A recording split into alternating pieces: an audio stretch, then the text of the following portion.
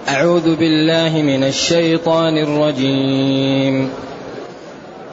سماعون للكذب أكالون للسحت فإن جاءوك فاحكم بينهم أو أعرض عنهم وإن تعرض عنهم فلن يضروك شيئا وإن حكمت فاحكم بينهم بالقسط إن الله يحب المقسطين. وكيف يحكمونك وعندهم التوراة فيها حكم الله ثم يتولون من بعد ذلك وما أولئك بالمؤمنين. إنا أنزلنا التوراة فيها هدى ونور يحكم بها النبيون الذين أسلموا للذين هادوا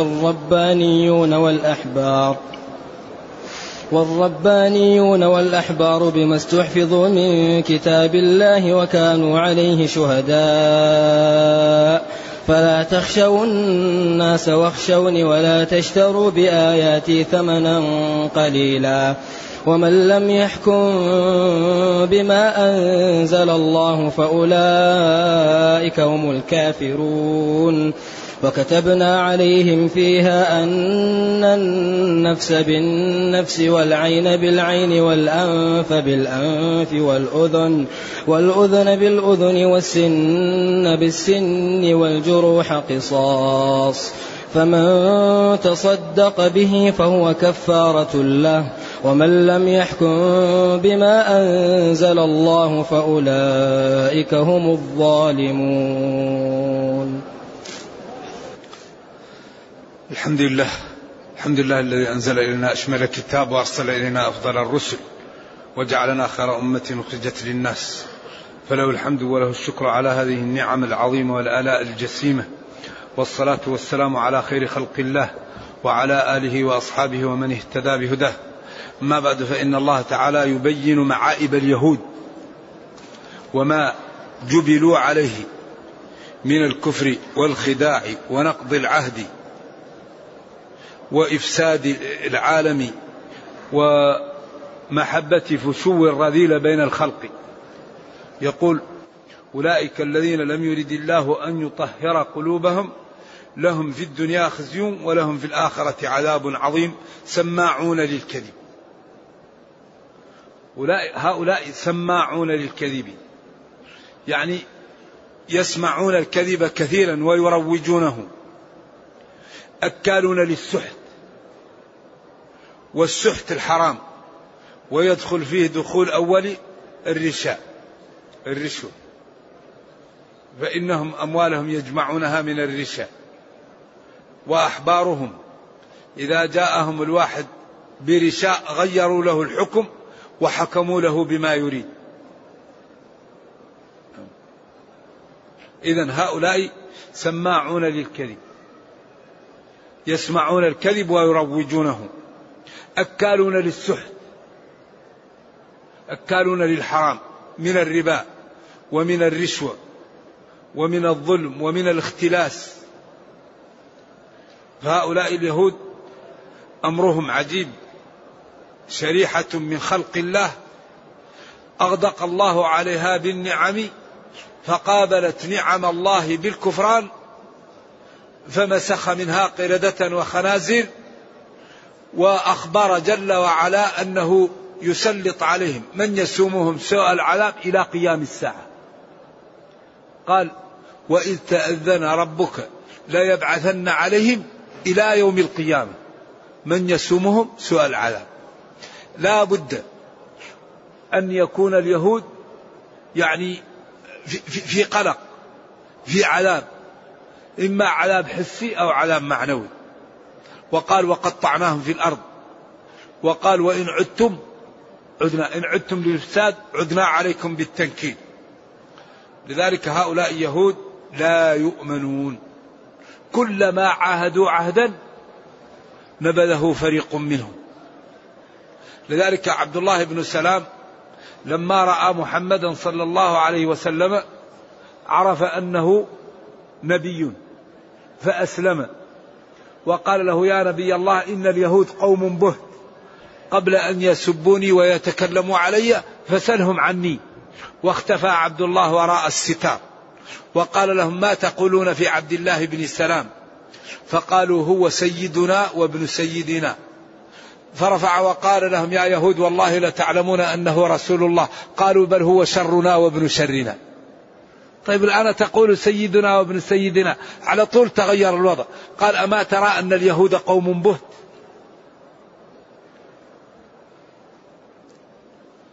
وما يقومون به الآن لا يخفى عليكم. إذن أكالون للسحت. فإن جاءوك يا نبي فاحكم بينهم أو أعرض عنهم، وإن تعرض عنهم فلن يضروك شيئا، وإن حكمت فاحكم بينهم بالقسط إن الله يحب المقسطين. هذه الآية اختلف فيها العلماء إلى قولين.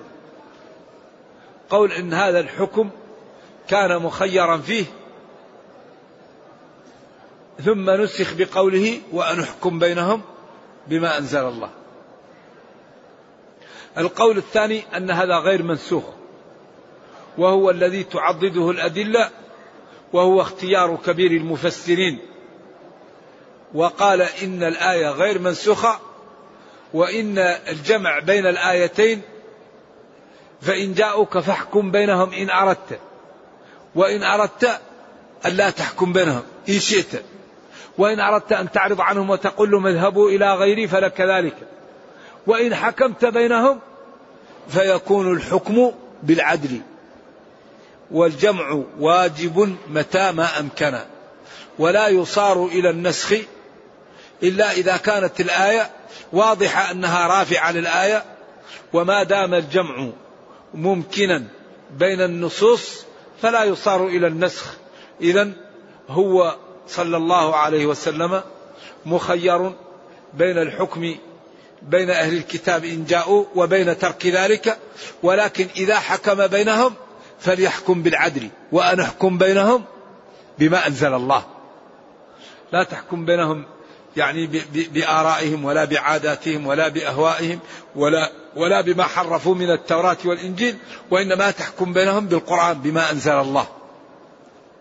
وأن احكم بينهم بما أنزل الله. وإن حكمت فاحكم بينهم بالقسط، أي فاحكم بينهم بالعدل، إن الله يحب المقسطين. وإن حكمت يا نبي بينهم بين اليهود في خصوماتهم وفيما يحتاجون الحكم فيه فاحكم بينهم بالعدل. والعدل هو القسط، والقسط هو إعطاء كل حق حقه من أين أن يظلم أحد من المتخاصمين. ولذلك السماوات والأرض قامت على ما لا على العدل. العدل هو الذي يبقى، والظلم لا يدوم ولا يبقى. ولذلك الإسلام لا يقر الظلم ويحرم الظلم. يا عبادي إني حرمت الظلم على نفسي وجعلته بينكم محرما فلا توالوا. لذلك هذا العدل يقوي الإنسان. وأي أمة شاع فيها العدل لا بد أن تقوى ولا بد أن تسود. وكل ما يدمر الأمم ويضعفها الظلم وعدم العدل. ولذلك ربنا يقول ولا يجرمنكم شنآن قوم على ألا تعدلوا اعدلوا. وإن حكمت بين هؤلاء يا نبي فاحكم بينهم بالقسط. القسط هو العدل. إن الله جل وعلا يحب المقسطين، أي يحب العادلين في أحكامهم، المقسطين الذين لا يجورون في أحكامهم ويعطون لكل صاحب حق حقه. والمحبة صفة من صفات الله تعالى وصف بها نفسه، فنصدقه جل وعلا وننزهه عن مشابهة خلقه، ونقطع أفكارنا عن إدراك كيفية اتصافه بصفاته. فصفات الله نستعمل فيها 3 أسس. أولا التصديق، ثانيا التنزيه، ثالث شيء قطع الطمع عن إدراك الكيفية. وهذه طريق سلامة محققة. لأنك إذا قلت لما صدقتني يا عبدي، إذا قال الله لما صدقتني يقول لأنك قلت ومن أصدق من الله قيلا. إذا قال يا عبدي لما نزهتني تقول لأنك قلت ليس كمثله شيء. طيب لما قطعت فكرك عن إدراك كيفية اتصافه بصفاته تقول لأنك قلت ولا يحيطون به علما لا تدركه الأبصار. هل تعلم له سميا فلا تضربوا لله الأمثال. أما الذي يقول المحبة هي إرادة النفع، طيب أين الدليل على هذا؟ أو يقول استوى استولى، أو يقول وجاء ربك جاء أمر ربك. الله قال لنبيه لتبين للناس ما نزل إليهم، والله قال إن الله يحب المقسطين، ولم يقل اعلموا أنكم إن أذهبتم هذه الصفة ضللتم. وتأخير البيان عن وقت الحاجة لا يجوز.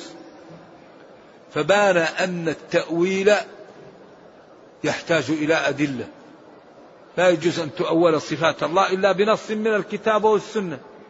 ونبينا صلى الله عليه وسلم قال له ربه لتبين للناس. وجاءت الرحمن على العرش استوى في القرآن 7 مرات ولم تأتي استولى. فالذين يقولون الرحمن على العرش استولى، طيب ما مستندهم من الكتاب أو السنة؟ وبعدين صفات الله توقيفية. إذن كثير من المسلمين يخطئ في هذا الجانب نظرا لاستعمال العقول في أماكن لا يصح فيها إلا استعمال النصوص. إذا قالوا بل يداه مبسوطتان يقول نحن لا نعرف يد إلا كيد المخلوق، وإذا أثبتنا اليد لله شبهناه بخلقه إذا نقول اليد القدرة. طيب كل شيء له قدرة. لذلك قال ليس كمثله شيء وهو السميع البصير، فاثبت لي سمعي وبصري على أساس ليس كمثله شيء. قال ليس كمثله شيء وهو السميع البصير. وقال ثم استوى على العرش الرحمن فاسأل به خبيرا. هذا تهديد مبطن، لا تقول استولى، فاسأل به خبيرا، هذا إعجاز. إذن ينبغي أن ما قاله الله نقوله، وما نفاه ننفيه، وما سكت عنه الوحي نسكت. ما أثبت الله لنفسه نثبته، وما نفى الله عن نفسه ننفيه، وما أثبت الرسول لربه نثبته، وما نفى الرسول عن ربه ننفيه، وما سكت عنه الوحي نسكت. هذه طريق سلامة محققة. أما لما ترجمت كتب اليونان وقالوا أول واجب على المكلف إعماله للنظر.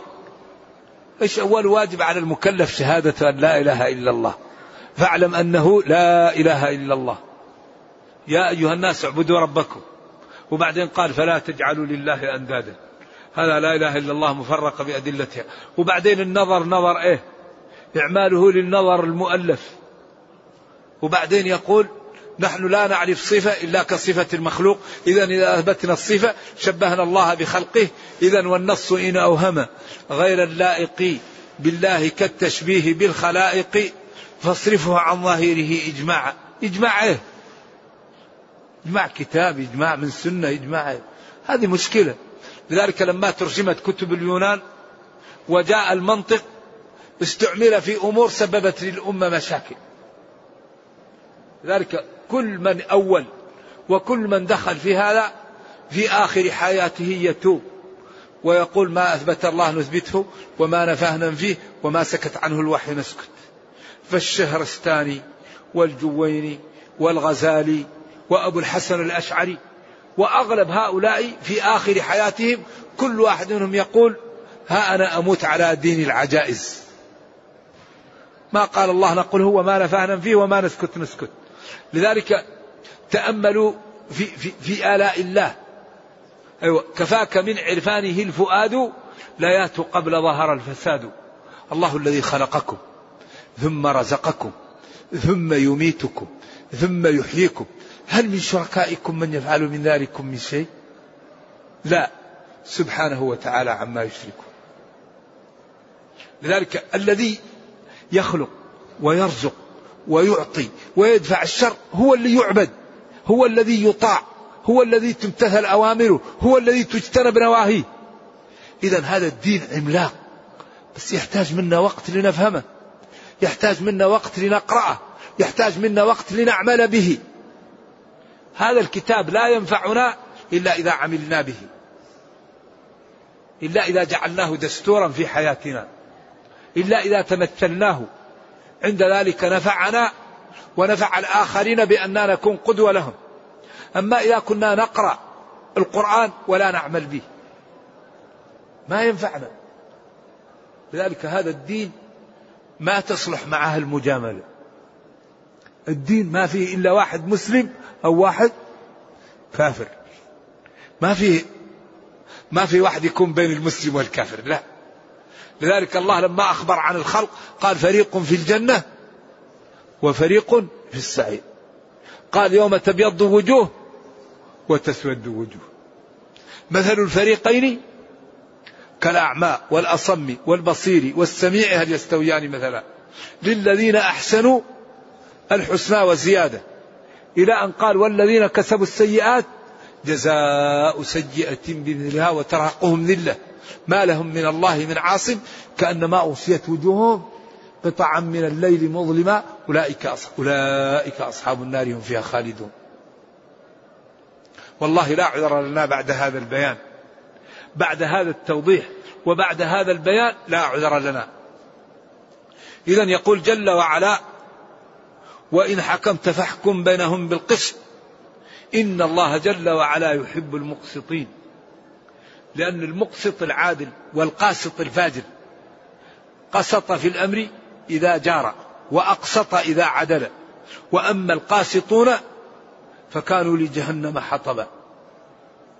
وهنا قال واحكم بينهم بالقسط أي بالعدل، إن الله يحب المقسطين، جمع مقسط وهو الذي يعدل. فالثلاثي للانحراف والرباعي ايش وما زاد عليه للاستقامة. ثم قال وكيف يحكمونك وعلى أي وجه يأتوك وعندهم التوراة فيها حكم الله، وما عندهم في التوراة أصلا لو اتبعوه لما حصل لهم ما حصل، لكنهم هم يحرفون التوراة ويحرفون صفتك، ومن طبعهم الكذب والغش والدجل وعدم الاستقامة. وعلى أي طريقة يحكمونك وعندهم التوراة فيها حكم الله الذي أمروا باتباعه والذي هو عندك، ثم يتولون من بعد ذلك، أي من بعد بيانها ومن بعد ما اتضح لهم الحق، وما أولئك بالمؤمنين، هؤلاء ليسوا بمؤمنين. وهذا إزراء باليهود الذين كانوا بين ظهراني النبي صلى الله عليه وسلم، وعيب لهم وأنهم ليسوا قدوة وليسوا أهلا للاحترام. فيا مسلمون ويا كفار من أهل الجزيرة اعلموا أن أهل الكتاب حرفوا وبدلوا وكذبوا، فلا تظنوا أنهم أهلا لأن يقتدى بهم، وإنما هم هذه عادتهم. وما أولئك بالمؤمنين. ثم قال إن الله أنزل التوراة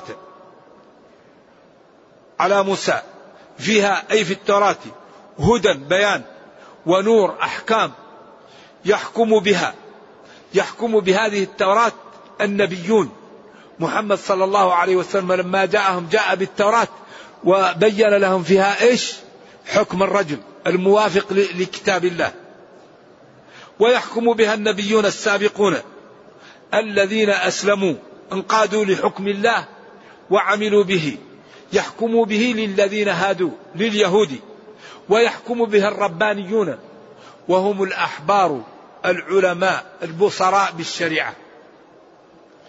فالرباني هو العالم العامل البصير بالأحكام، عالم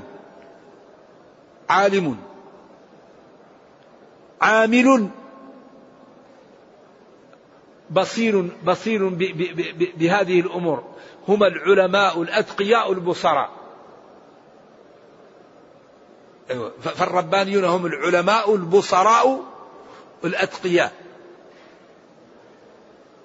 يعني عالم وبعدين فهمه ثاقب وتقي، هذا هو الرباني. يكون علما ويكون عالم وذكي، عنده ذكاء وغوص للاستنباط والترجيح، وتقي. إذا جمع بين العلم والفهم والتقى، وهذا هو الذي ينبغي أن نكثره بيننا، المسلم المتقي الفهم. هذه النوعية ينبغي للمسلمين أن يكثروها بينهم، لأن أعداء الإسلام يريدون بهذه النوعية ما كانت قريش تريد بمحمد صلى الله عليه وسلم. وإذ يمكر بك الذين كفروا ليثبتوك أو يقتلوك أو يخرجوك. وأكبر تقوية للإسلام تكثير هذه الشريحة من المجتمع، المسلم المتقي الفهم. المسلم احتراز من الكافر، المتقي احتراز من الفاجر، الفاهم احتراز من المغفل. لذلك ينبغي أن نكثر هذه النوعية، نكثر المؤمنين، ونكثر المؤمنين الأتقياء الذين يفهمون، يفرقون بين الحق والباطل، ويفرقون بين الحلال والحرام، ويفرقون بين الإرهاب والمسلم، بين الإرهاب وبين المسلم المتقي. ولا تكون الأمور عندهم مثل بعض. أفنجعل المسلمين كالمجرمين ما لكم كيف تحكمون. إذن نحن في هذا الخضم وفي هذا الوضع الأليم العصيب أكبر علاج نتقي ربنا. لا يوجد شيء أنفع للمسلمين من التقى. اتقوا ربكم ومن يتق الله، إن تتقوا الله ومن يتق الله يجعل له مخرجا، إن تتقوا الله يجعل لكم فرقانا، واتقوني يا أولي الألباب لعلكم تفلحون. لا يوجد شيء أقوى للمسلمين ولا أكثر توحيد ولا أخوف للأعداء. لا يوجد شيء مثل التقى. ومن اتقى الله حماه، ومن اتقى الله نصره، ومن اتقى الله سدده، ومن اتقى الله أسعده، ومن اتقى الله بارك له في عمره وفي ولده، ومن اتقى الله إذا مات يكون كالغائب قدم على أهله، ومن اتقى الله إذا سأله أجابه، ومن اتقى الله إذا عاداه شخص دمره ربه، من عادى لي وليا. إذن أهم شيء نزرع التقاء في نفوسنا، أهم شيء نهتم بالتقى. أكبر ما يقوي الأمة التقى، لأن العبد إذا اتقى الله الله قادر، وعبد اتقاه ما يريد يعطيه، ما يخاف منه يؤمنه منه. ولكن من التقى أن لا نترك الأسباب، لأن الدنيا يحكمها ايش؟ قانون الأسباب. أوفوا بعهدي أوفي بعهدكم، إن الله اشترى. من ذا الذي يقرض الله قرضا حسنا؟ كل شيء بثمنه. قال في حق أهل الجنة تتجافى جنوبهم عن المضاجع يدعون ربهم خوفا وطمعا ومما رزقناهم ينفقون فلا تعلم نفس ما أخفي لهم من قرة أعين جزاء بما كانوا يعملون. وقال إن الذين قالوا ربنا الله ثم استقاموا تتنزل عليهم الملائكة ألا تخافوا ولا تحزنوا وأبشروا بالجنة التي كنتم توعدون نحن أولياؤكم في الحياة الدنيا وفي الآخرة ولكم فيها ما تشتهي أنفسكم ولكم فيها ما تدعون إلى آخر الآيات. وقال جل وعلا قد أفلح المؤمنون الذين هم في صلاتهم خاشعون والذين هم عن اللغو معرضون والذين هم للزكاة فاعلون والذين هم لفروجهم حافظون إلى أن قال والذين هم لأماناتهم وعدهم راعون والذين هم على صلواتهم يحافظون أولئك هم الوارثون الذين يرثون الفردوس هم فيها خالدون. والله لا عذر لنا بعد بيان كتاب ربنا. إذن وضح لنا طرق العزة، وضح لنا طرق القوة، وضح لنا طرق العلم، وضح لنا طرق الغناء، وضح لنا طرق التقى. كل الطرق مبينة في هذا الكتاب. فحري بنا أن نعطي وقتا لكتاب ربنا، وأن ندرسه، وأن نفهمه، وأن نعمل به، وأن نتمثله. فإنا إن فعلنا ذلك الله حمانا ودمر أعداءنا. إذا قام المسلمون بما يستطيعون الله يرد عنهم كيد أعدائهم، ولا ينصرن الله من ينصره، وإن جندنا لهم الغالبون. لكن إذا كان المسلمون يذهبون في الخطأ، أيوة الرجل يطيل السفر أشعث أغبر، يا رب يا رب يا رب، إيش؟ ومركبه حرام، وملبسه حرام، وغذي بالحرام، فأناه يستجاب لذلك؟ إذن الحرام هو أخطر ما نواجه، أخطر ما نواجه المعاصي. المعاصي تقوّد، المعاصي تنزع البركة من العمر، من الولد، من المال، تجعل القوي ضعيف. ما يوجد شيء أضر من المعاصي، ولا يوجد شيء أقوى للأمة من التقى. فلنتق الله ولنترك المعاصي ولنسدد ولنقارب، وربنا بإذن الله ينصرنا، لأن ربنا يقول ولا ينصرن الله من ينصره، ويقول إن الله لا يخلف الميعاد. إذن يقول جل وعلا وعندهم التوراة فيها حكم الله ثم يتولون من بعد ذلك المبين وما أولئك بالمؤمنين. ثم قال إنا أنزلنا التوراة، الله أنزل التوراة فيها هدى بيان ونور رشاد وحكم، يحكم بها النبيون محمد صلى الله عليه وسلم ومن سبقه، لأنها هي والقرآن متفقين، الذين أسلموا للذين هادوا، ويحكم بها الربانيون العلماء البصراء الأتقياء والأحبار، وهم علماء اليهود بما استحفظوا.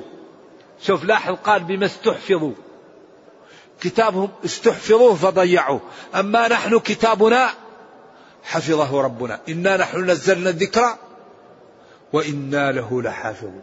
القرآن محفوظ لا يمكن يغير ولا يبدل، ولا يمكن تزاد فيه كلمة ولا تنقص كلمة. لذلك هذا الكتاب محفوظ من الله. أما هم التوراة استحفظوها فضيعوها، فكتموا وزادوا وخلطوا العهد القديم بالعهد الجديد، ويسبوا الأنبياء ويتهموهم بالزنا وبالفاحشة، ويأتوا في كتبهم بالضلال، وكل لا سند له وكلام. أما هذا الكتاب محفوظ لا يزاد فيه ولا ينقص، وتحدى البشرية وقال لهم أنا رسول، والدليل هذا الكلام أتوا بمثله، فعجز أهل الأرض عنه. لذلك هو معجزة قائمة إلى قيام الساعة. وأوحي إلي هذا القرآن لأنذركم به ومن بلغ. لا يمكن لو يجتمع أهل الأرض والتطورات الآن الحصل من الرقي ومن المدنية ومن الثورة المعلوماتية، لا يوجد حكم فيه كذب، لا يوجد حكم فيه يناقض حقيقة، بل كل ما اكتشفوا شيء نفتح القرآن ونقول هذا في الكتاب. وجدوا الطائرة والسيارة قلنا ويخلق ما لا تعلمون. وجدوا أن من كان في طبقات الجو يقل الأكسجين قلنا هذا في القرآن كأنما يصعد في السماء. وجدوا تحنيط الفراعنة قلنا فاليوم ننجيك ببدنك لتكون لمن خلفك آية. فكل ما اكتشفوا شيء نقول إيش؟ نقول هذا في كتابنا. وجدوا صحة الرياضة وأهميتها للبدن قلنا عندنا الصلاة أحسن رياضة، أحسن رياضة في الدنيا الصلاة، ما فيه رياضة مثلها، لا تفقع عين ولا تكسر ظهر ولا تكسر سن وتجعل رصيدك مليان وجسمك قوي. ما فيه رياضة مثل الصلاة، يقوم تركع تسجد بعدين حتى تطمئن. ما فيه رياضة مثل الصلاة أبدا إذا أقيمت على حالتها. بعدين قالوا اهتموا بالنظافة لأن فيه فيروسات وميكروبات ومشاكل، كل يوم لابد أي إنسان أراد أن يتوضأ وهو محدث يغسل الأطراف التي تظهر للغبار. إذا قمتم إلى الصلاة هذا أمر من؟ فاغسلوا وجوهكم وأيديكم إلى المرافق وامسحوا برؤوسكم وأرجلكم إلى الكعبين. هذه الأطراف اللي تظهر يمكن فيه فيروسات أو ميكروبات تغسل في اليوم 5 مرات، وبعدين لا تغسل إلا بالماء المطلق، ما هو أي ماء. هذا دين عجيب، كله جوهر، كله جميل، كله معجز، ولكن نحن نائمون. المسلمون نائمون. عيب والله يكون المسلمون نائمون وأعداءنا يشتغلوا ويهتموا بالمؤسسات ويهتموا بالقوة ونحن نائمون. والواحد يصلي أخوه جنبه في الصف ينظر إليه ويقول له أبغضك في الله. أخي هو أخوك يصلي جنبك كيف تكرهه؟ ولا يؤمن أحدكم حتى يحب لأخيه ما يحب لنفسه. كيف تبغض أخاك يا أخي وهو معك في الصف الأول يصلي معك؟ استعذ بالله من الشيطان يا أخي. قل لعبادي يقولوا التي هي أحسن. لا والله هذا الكتاب عجيب الحقيقة. إذن يقول إنا أنزلنا التوراة فيها هدى ونور يحكم بها النبيون الذين أسلموا للذين هادوا والربانيون والأحبار بما استحفظوا من كتاب الله وكانوا عليه شهداء فلا تخشوا الناس واخشون ولا تشتروا بآياتي ثمنا قليلا ومن لم يحكم بما أنزل الله فأولئك هم الكافرون. يقول الله جل وعلا إنا أنزلنا التوراة فيها منافع يحكم بها هؤلاء الذين صفتهم لليهود ويحكم بها الربانيون والأحبار بما استحفظوا من كتاب الله بما وكله الله إليهم من كتبهم وكانوا عليه شهداء وكانوا على ذلك شهداء فلا تخشوا الناس واخشون. إذا لا تأخذوا رشوة ولا تخافوا من أحد وإنما احكموا بالحق. ثم قال ولا تشتروا بآياتي ثمنا قليلا. لا تستبدلوا أحكام الله بالباطل نظرا لمنفعة دنيوية حسية أو معنوية إما لرئاسة أو لرشوة. ولا تشتروا بآياتي ثمنا قليلا فتبدلوا أحكام الله وتغيروها.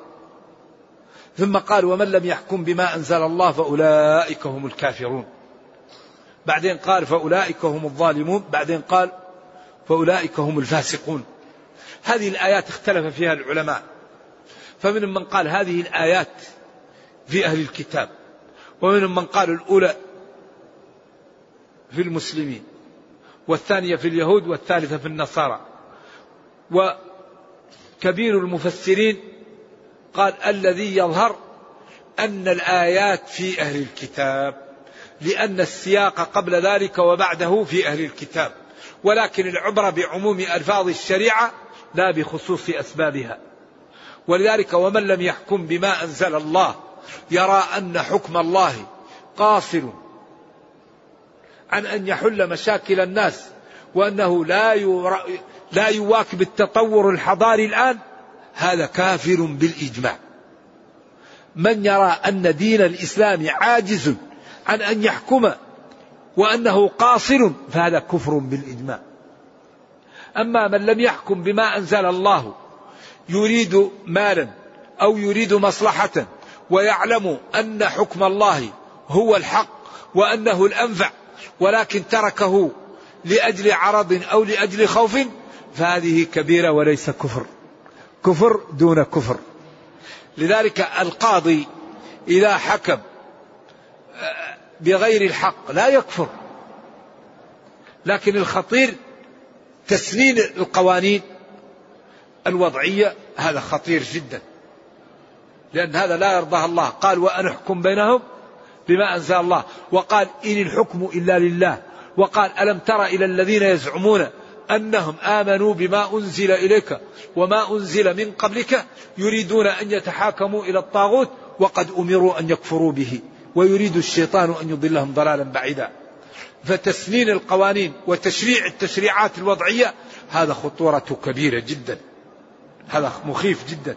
ولكن الذي يحكم بغير ما أنزل الله يرى أن حكم الله هو الأصلح وهو الأورع وهو الأبعد، ولكنه ضعف إيمانه أو قدم دنياه على أخرى، هذا يكون كبيرا وليس مكفرا.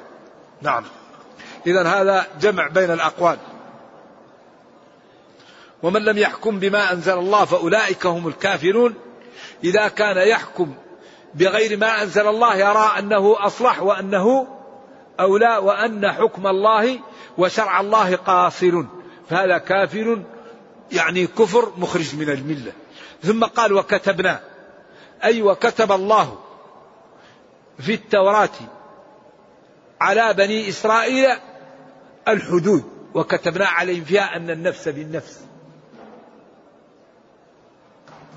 ولذلك هذا من أحكام بني إسرائيل الذي جاء في كتابنا وأصبح شرعا لنا، أن النفس بالنفس هذا عموم دخله التخصيص. أن النفس بالنفس معناها كل نفس إذا قتلت أي نفس تقتل بها، لا. إذا قتل الوالد ولده عند الجمهور لا يقتل به، إلا عند مالك إذا أضجعه وذبحه يقتل به. أما الجمهور يقول لا يقتل الوالد بالولد، لأنه يستبعد أن يقتل والد ولده لما في قلبه من المحبة والعطف، فإن قتله لا يقتل به. ثاني شيء لا يقتل الحر بالعبد عند الجمهور. ثالث شيء لا يقتل المسلم بالذمي. إذن هذا دخله التخصيص. وهذا يعني فيه خلاف، يعني قتل العبد بالحر فيه خلاف، وقتل المسلم بالذمي فيه خلاف. فأبو حنيفة يقول يقتل به، والجمهور قالوا لا يقتل به، لأنه قال فمن تصدق به فهو كفارة له، والكافر ما عنده كفارة، والتصدق عليه لا يعتبر تصدق. والمسلمون تتكافأ دماؤهم، ولكن العبد سبق عليه كفر سبب له ضعفا. شؤم الكفر الذي سبق عليه أو على والديه سبب له ضعفا لا يقاوم الحر، ولذلك هذا من شؤم الكفر. وكذلك الذمي قتل جرم كبير ومعصية كبيرة، ومن قتله لا يريح رائحة الجنة، ولكن لا يقاد وإنما يعزر به. إذن هذا عموم دخله التخصيص. وكتبنا عليهم في التوراة أن النفس بالنفس. ولذلك الآية الأخرى في سورة البقرة الحر بالحر والعبد بالعبد والأنثى بالأنثى، لأن قريظة والنضير كانت بينهم قتالات، وكان إذا قتل النضري القرظي يعطيه الدية، وإذا قتل القرظي النضري يقاد به أو يقاد بالواحدة اثنين. فقال لهم لا، من قتل يؤخذ به، إذا قتل الحر يقتل به، وإذا قتل العبد يقتل به، وإذا قتلت المرأة تقتل بها. أما غير هذا فمبين في أخرى، الرجل والمرأة إذا قتل بعضهم بعض يؤخذ به. النفس بالنفس، إذا قتل الرجل المرأة قتل، وإذا قتلت المرأة الرجل قتلت، وإذا قتل واحد 100 يقتل، وإذا قتلت 100 واحد تقتل 100. 100,000 اشتركوا في قتل واحد ولم يعرف القاتل كلهم يقتلون، ما يؤخذ واحد يقتل، لا يقتل كلهم، لأنهم هم اشتركوا في هذا القتل ولم يعرف واحد منهم فيقصوا جميعا. ولذلك قال جل وعلا ولكم في القصاص حياة. شوف جعل القصاص حياة، لأنه إذا كان في قصاص الذي يريد أن يقتل يخاف يقتل، فيسلم هو ويسلم هذا فيحيوا الاثنين. إذا القصاص فيه الحياة، لأن أي واحد على منه إذا قتل يقتل، يخاف فلا يقتل فيسلم الاثنين، فأصبح في القصاص حياة للاثنين. لذلك تشريعات هذا الدين عجيب. إذن وكتبنا عليهم فيها في التوراة أن النفس بالنفس، وهذا مبين، والعين بالعين، والأنف بالأنف، والأذن بالأذن، والسن بالسن، والجروح قصاص إن أمين الحيف، لا بد إن أمين الحيف. فمن تصدق به بالجرح فهو كفارة له، إن عفا فهو كفارة له، كفارة لصاحبه الذي تصدق به. لذلك ديننا مبني على أسس وقواعد قوية، ونتطلب منا أن كل واحد منا يعطي جزءا من وقته لكتاب ربه. كل واحد منا يقتطع جزء لهذا الكتاب، يقرأ، يحفظ، يفهم، يعمل. وبإذن الله إذا عملنا هذا في مدة وجزء ارتفعت الأمة وخاف منها أعداؤها وتوحدت وأصبحت قوية، كما قال ربنا: كنتم خير أمة أخرجت للناس تأمرون بالمعروف وتنهون عن المنكر وتؤمنون بالله. وكل واحد منا لا يكلف إلا بنفسه، فكل واحد منا يحاول يقيم الدين في نفسه. لا يقول الناس لها ما كسبت وعليها ما اكتسبت، كل امرئ بما كسب رهين. فليصلح كل واحد منا نفسه، وليحاول أن يستفيد من هذا الكتاب ويستنير به ويجعله دستورا له في حياته، فإن الله ضمن لمن تمسك به أنه لا يضل ولا يشقى، وضمن لمن أعرض عنه أنه يعيش في الدنيا عيشة ضنكة ويحشر يوم القيامة أعمى. نرجو الله جل وعلا أن يرينا الحق حقا ويرزقنا اتباعه، وأن يرينا الباطل باطلا ويرزقنا اجتنابه، وأن لا يجعل الأمر ملتبسا علينا فنضل. اللهم ربنا أتنا في الدنيا حسنة وفي الآخرة حسنة وقنا عذاب النار. اللهم أصلح لنا ديننا الذي هو عصمة أمرنا، وأصلح لنا دنيانا التي فيها معاشنا، وأصلح لنا آخرتنا التي إليها معادنا، واجعل الحياة زيادة لنا في كل خير والموت راحة لنا من كل شر. اللهم يا حي يا قيوم يا ذا الجلال والإكرام، نسألك أن تحفظ هذه البلاد، بلاد المملكة العربية السعودية، بلاد الحرمين، ونسألك أن تحفظ جميع بلاد المسلمين. اللهم يا كريم، اللهم يا مفرج كرب المكروبين، فرج عن إخواننا في فلسطين، اللهم فرج عن إخواننا في غزة. اللهم إنك تعلم ما حل بهم من الكرب، اللهم إنك تعلم ما حل بهم من الضر. اللهم يا منفس الكروب فنفس كربهم. اللهم ارفع عنهم ما حل بهم من البلاء. اللهم عليك باليهود، اللهم عليك باليهود المعتدين، اللهم عليك باليهود الغاصبين. اللهم اجعل تدميرهم في تدبيرهم يا ربي. اللهم خلف بين قلوبهم، اللهم اجعل الدائرة عليهم، اللهم أنزل عليهم بأسك الذي لا يرد عن القوم المجرمين.